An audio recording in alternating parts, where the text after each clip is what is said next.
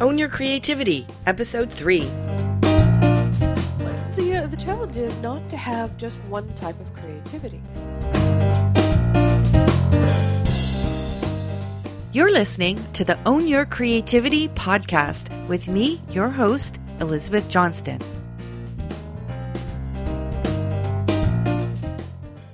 Hello, everybody. Today we have Pat Flewelling. She is an Oshawa, Ontario-based author of nonfiction, science fiction, fantasy, and horror.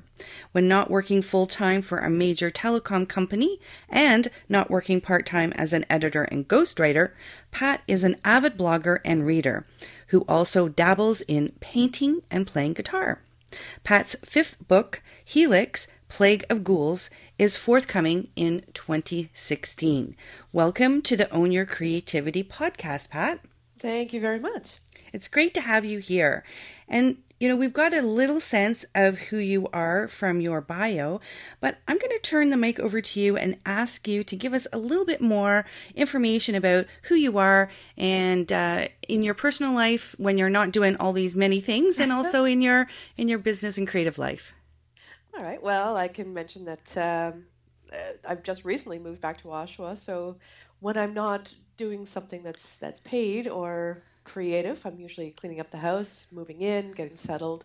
I've got one dog and one cat. They keep me active a lot, which also makes cleaning up quite entertaining. When they cats love brooms, I've discovered. But otherwise, when I'm not doing that, when I actually have a moment to sit and relax, usually playing video games. Oh, really? What kind of video games do you play? Oh, first-person shooters. Oh, okay. Yeah. Just every once in a while, you need to, let off a little steam. Yeah. So is there something that you miss from Montreal now that you are living in Oshawa? Yeah, actually. I used to work at a cafe in Montreal, Mariposa Le Cafe. It was in NDG, and on pretty much every night that they were open, and most of the mornings on the weekends, they would have live music. And let me tell you, there's nothing like working in a kitchen when you have live music going in the background. It was like working in somebody else's kitchen and becoming a part of the family. I really, really miss that. Oh, that is so cool. I've been there and I really like that place too. It's a gem. It is, absolutely. Well, hopefully you'll find a new one there in Oshawa soon. Yep, I'm hoping something along those lines. Too. So what is your definition of creativity? I've thought about this quite a bit, and I realized that for me, creativity is being able to account for your time, having something that you have done that's visible, that's countable, there before you. So it could be something as simple as, oh, look, you know what, today I spent an hour and I did this sketch. Or, I did all this house cleaning and here's the before, here's the after. For me, that's also creative because my brain is working on other things at the same time. Or having a painting, or having only 2 pages that I wrote today, but I can still see that I have those 2 pages in front of me. It's just about having some evidence that I did something other than playing first-person shooter games or watching TV. So yeah. It's really about building something or creating something that wasn't there yesterday. Wow, I love that definition.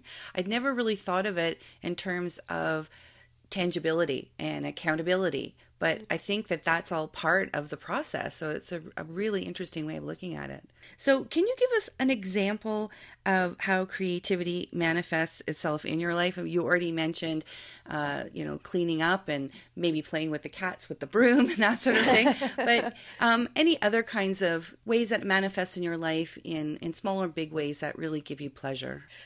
There's a couple of different ways. The obvious one is the writing, right? Mm-hmm. I love to write novels. I love to write short stories. So my after day job hours are usually full of that kind of thing.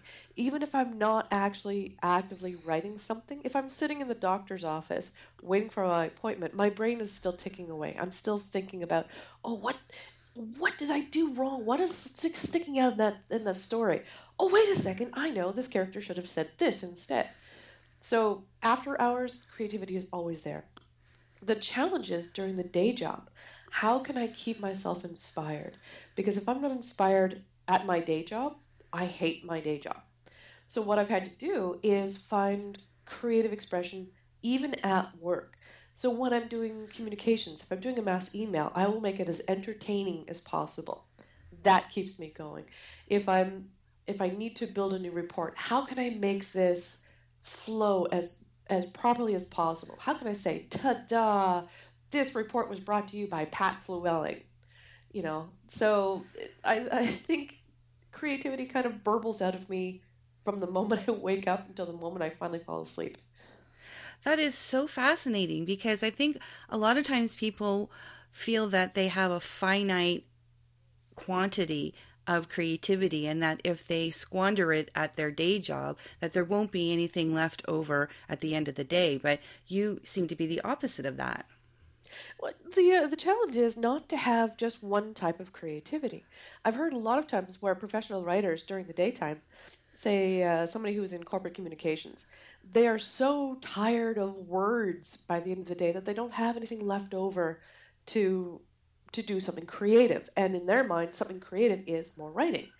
Well, if you mix and match it, for me, building a database, which is strictly numbers and coding, that is also creative. By the time I get home, I have plenty of words left over. Or vice versa, if I have to work on a lot of wordly type things, then the best way to refresh my batteries is to do something visual or audible, working on a painting or working on a new song. Wow, I love that. So you don't focus just on one thing, you focus on other things and that they kind of complement and support and help the creative process in general then. Yeah, and not just doing the things that I've always been able to do, but actively looking for things that I've never tried before. Interesting. And why do you do that? You never know what you're good at until you try everything. I had no idea that I could paint until I sat down and started painting, and I was kind of horrible at it, but I kept at it, and I started looking at different resources, different books, looking at other people's paintings, and trying to learn from it. Creativity should not just be about output, it should be about input as well. Wow, that's a great soundbite. Now I'd like you to take us to a time when you felt really uncreative and that you had feelings that you could not be creative or that it just was missing your life and you felt some sort of negative effects of not being able to connect to your creativity. And so tell us that story. It's not just a one story, it's more like a recurring theme. I find this happens maybe every 2 to 3 years where I can't produce anything. Well, I have to put can't. You can't see it because we're not on video here, but the can't was in those air quotes because you really can't. The point that you struggle with is that you won't. I'm trying to nail down a specific event. Thinking back a couple of years ago, where I was absolutely fatigued. I was sick to death of trying to get published and getting nowhere. At this point, it'd been up to about 18, 19 years of trying to get published and getting nowhere. So I just said, you know what? Chuck it all. I am never going to write again, Oh no. which was crazy. And then I went, wait, no, that's insane. Don't do that. But I still couldn't do anything. I knew that I needed to write. I would look at other friends and they were getting published, they were making progress, they were enjoying themselves.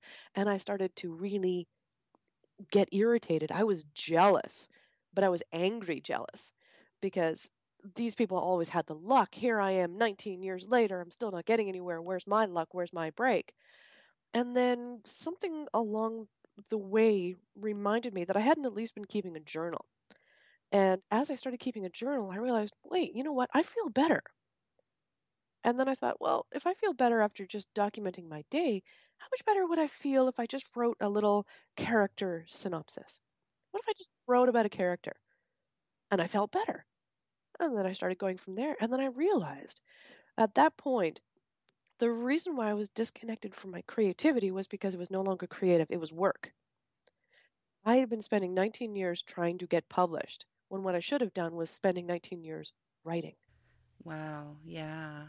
So at that point when I realized I wasn't doing it for the joy of creativity, that's Mm-hmm. when it wasn't creative anymore. Mm-hmm. I think that's so important to do things for the joy of it because, yes, we do want to have something at the end of it that other people can see and other people can, comment on or buy or, go watch or look at.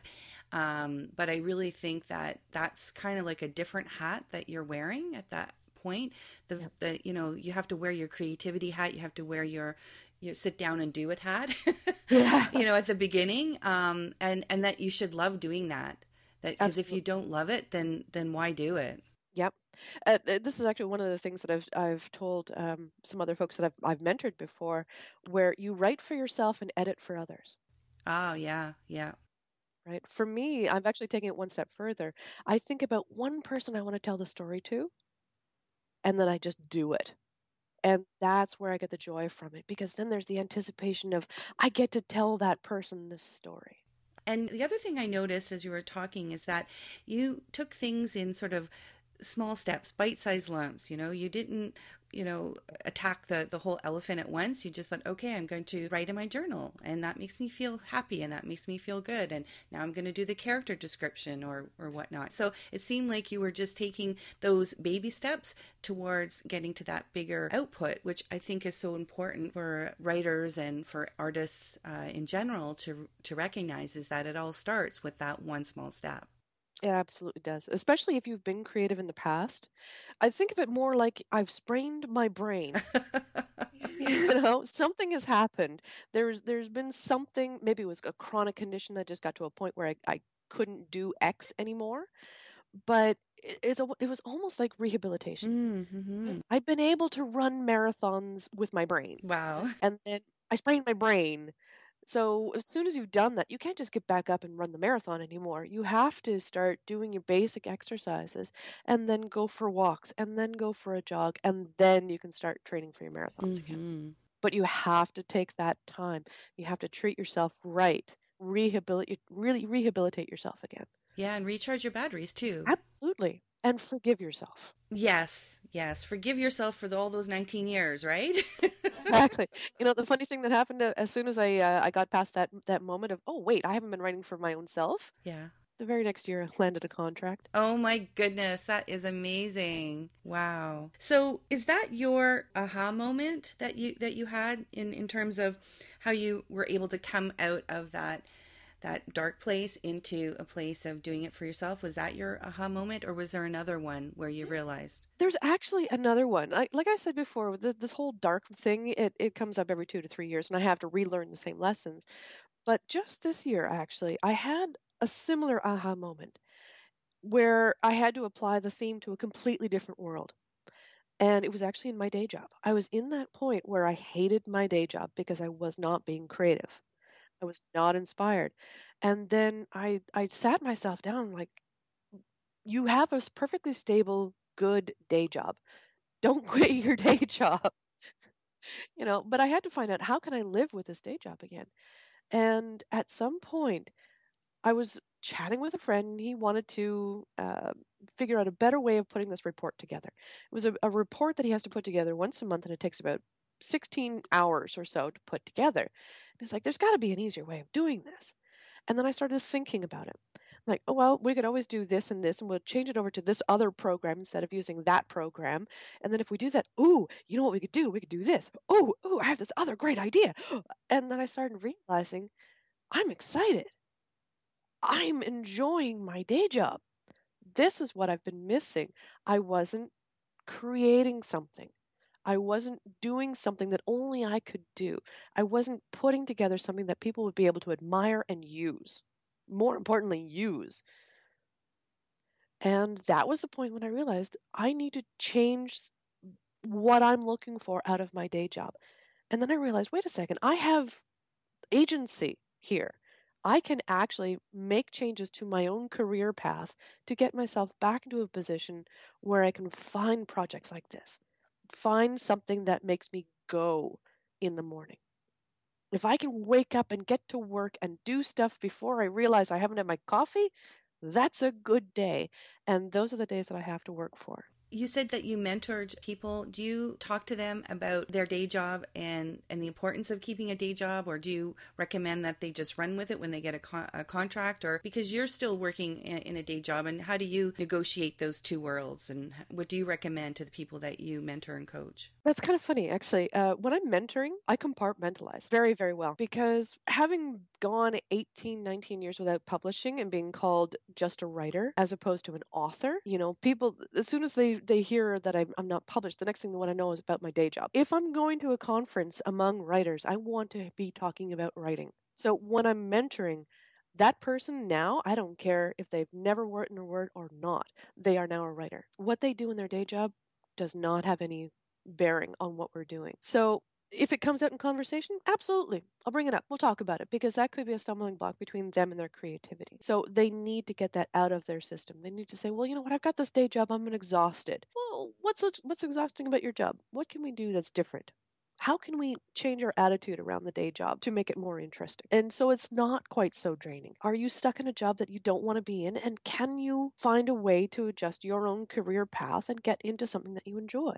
Are there projects in your current day job that you can take on that are both a benefit to the company and a benefit to you, but usually when I'm mentoring, that's the last thing on my mind. I just want to treat you like an artist. I want to treat you like somebody who wants to get something out of themselves onto paper where they can see it in their own two hands. I thought one of the words that you used was really important was agency. And I think that a lot of times people don't believe that they're actually in control of their life. They think that they have to do things, they're forced to do things, that it isn't their choice. And I think it's so important that people actually recognize that they do have a choice. And even if they're going to a job that they hate, this is a choice that they've made to do that and to continue seeing it as a job that they don't like or whatnot, And I think that when you realize that, then you have the opportunity to change your perspective. Right. And the scary part is that you need to have courage to say, this is a problem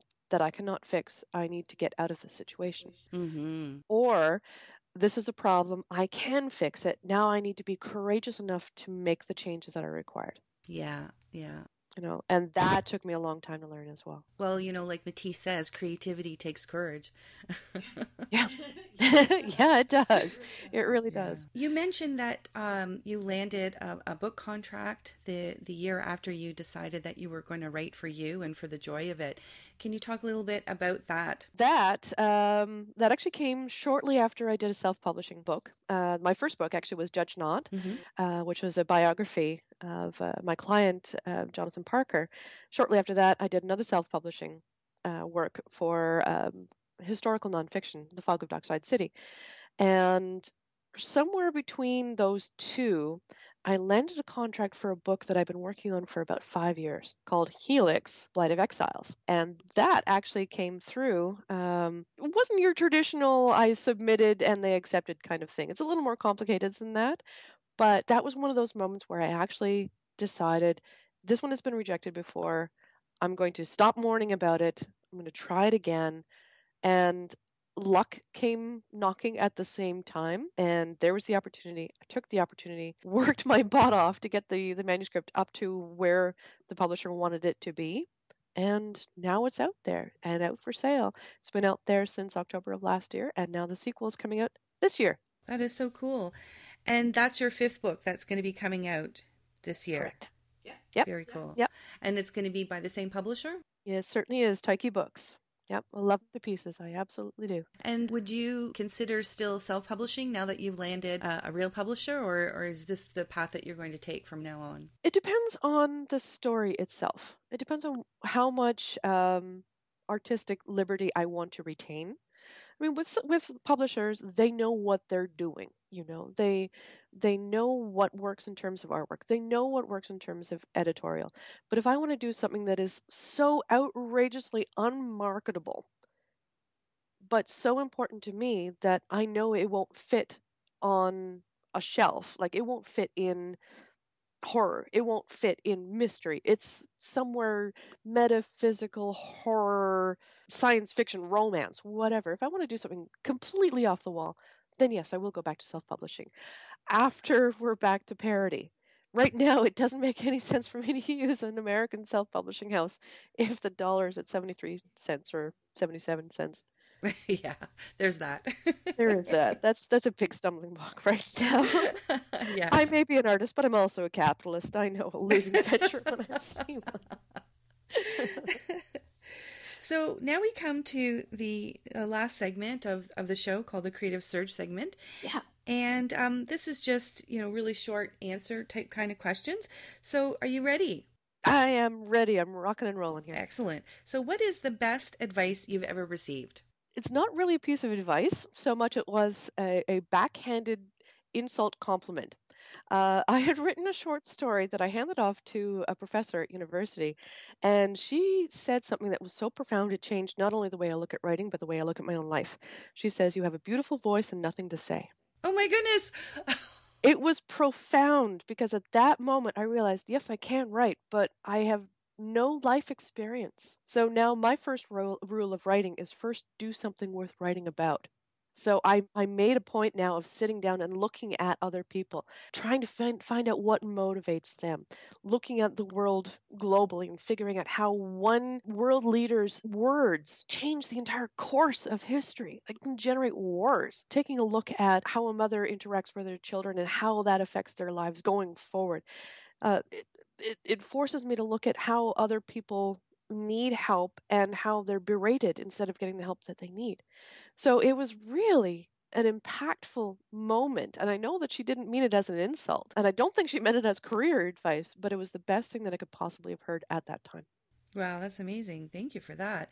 So share one of your personal habits that contributes to your creative success. I am the least habitual person in the world. But there is one thing that I do that helps me keep on track. And it's simply just writing down all the stuff that I've done. So if I've finished a book, I write that down in a list of all the other books that I've ever done before. If I've done a short story or a poem or a 2-act radio play, whatever, I've kept a list of that since 1993. And every once in a while I go back and I look at it and I go, wow, I did something. I did a lot of some things. That's a great idea. And every once in a while I get greedy and I just want to put more entries on there. And that gets me encouraged to do more short stories or more books or finish projects that I've started and haven't finished. Wow, that is an excellent idea. Thank you for that one. What person inspires you to be creative? There's actually a couple of people, and this is one of the rare times when I actually like Facebook. There are a number of friends that I have on Facebook that do artistic painting or photography or most recently carving, like stamps. And they will post their results at the end of every day. They go through these monthly challenges where on day 1 you do something that's black and white, you do something on day 2 about a bench or something on the theme of out, whatever. And I look at that and I'm like, dude, that is so cool, because it's something small that I can accomplish every single day. And it forces me to think outside of internal inspiration. Facebook is great for that. Absolutely. So what is your favorite work of art? And it can be anything: film, poem, song, sculpture, painting, I guess a video game too. Well, I am kind of a fan of Bethesda. They've got a few games out there like Skyrim and Fallout 4 and a few others. But I don't think I have a specific piece of work or specific song. My playlist is about 26 days long. Oh my goodness. And that's just my favorites. So I think it's more of my favorite form of art, which is probably going to be live music, because that is the most immediate, personal, and honest form of art that I've ever encountered. With writing, there's always the advantage of the backspace. On movies, same thing. There's a whole team of people to make you look perfect. But with live music, there is nothing. There is no filter between you and the audience. And you have to do something that is extremely personal in an extremely public forum. And some people can just fly with that. And there are moments of magic that happen. So getting back to your original question, that's what I miss about Montreal. So a favorite quote that inspires you? Winston Churchill. When going through hell, keep going. That is wonderful. My favorite all-time quote. What a great way to end the show. Thank you so much, Pat. It's been great talking to you, and all the best for your projects this year. Thank you very much, and I hope everything goes smashingly for not only you, but for the other people who need to get off their bums and do something creative this year. And thank you to you, dear listeners, for joining us today. Now, what do you think about the idea shared by Patricia Flewelling that the challenge is to not have just one type of creativity going on in your life? I'd love to hear your thoughts on that, as well as any other comments, questions, or suggestions. So feel free to send me an email through my website, ownyourcreativity.com. The other thing I was curious about is if you like the band The Irish Rovers. Were you one of those people like me who grew up watching them on television? Well, I have one of their CDs to give away during the free writing challenge I'm hosting on Facebook. It's a fun and easy way to kickstart your creativity, and everyone who completes all 5 days will be entered into the draw for a copy of the Drunken Sailor CD by the Irish Rovers. The deadline to sign up for the challenge is tomorrow, though, March 16th at noon. And to register, just use the following link, bit.ly/Celtic Challenge, bit.ly/CelticChallenge. In tomorrow's episode, I'll be talking to a good friend of mine, Bruce Langford. He's an anti-bullying advocate and mindfulness expert. One of the things I admire about Bruce is that he can be mindfully inspired by almost anything, including his dog, Sadie. So, until next time, own your creativity.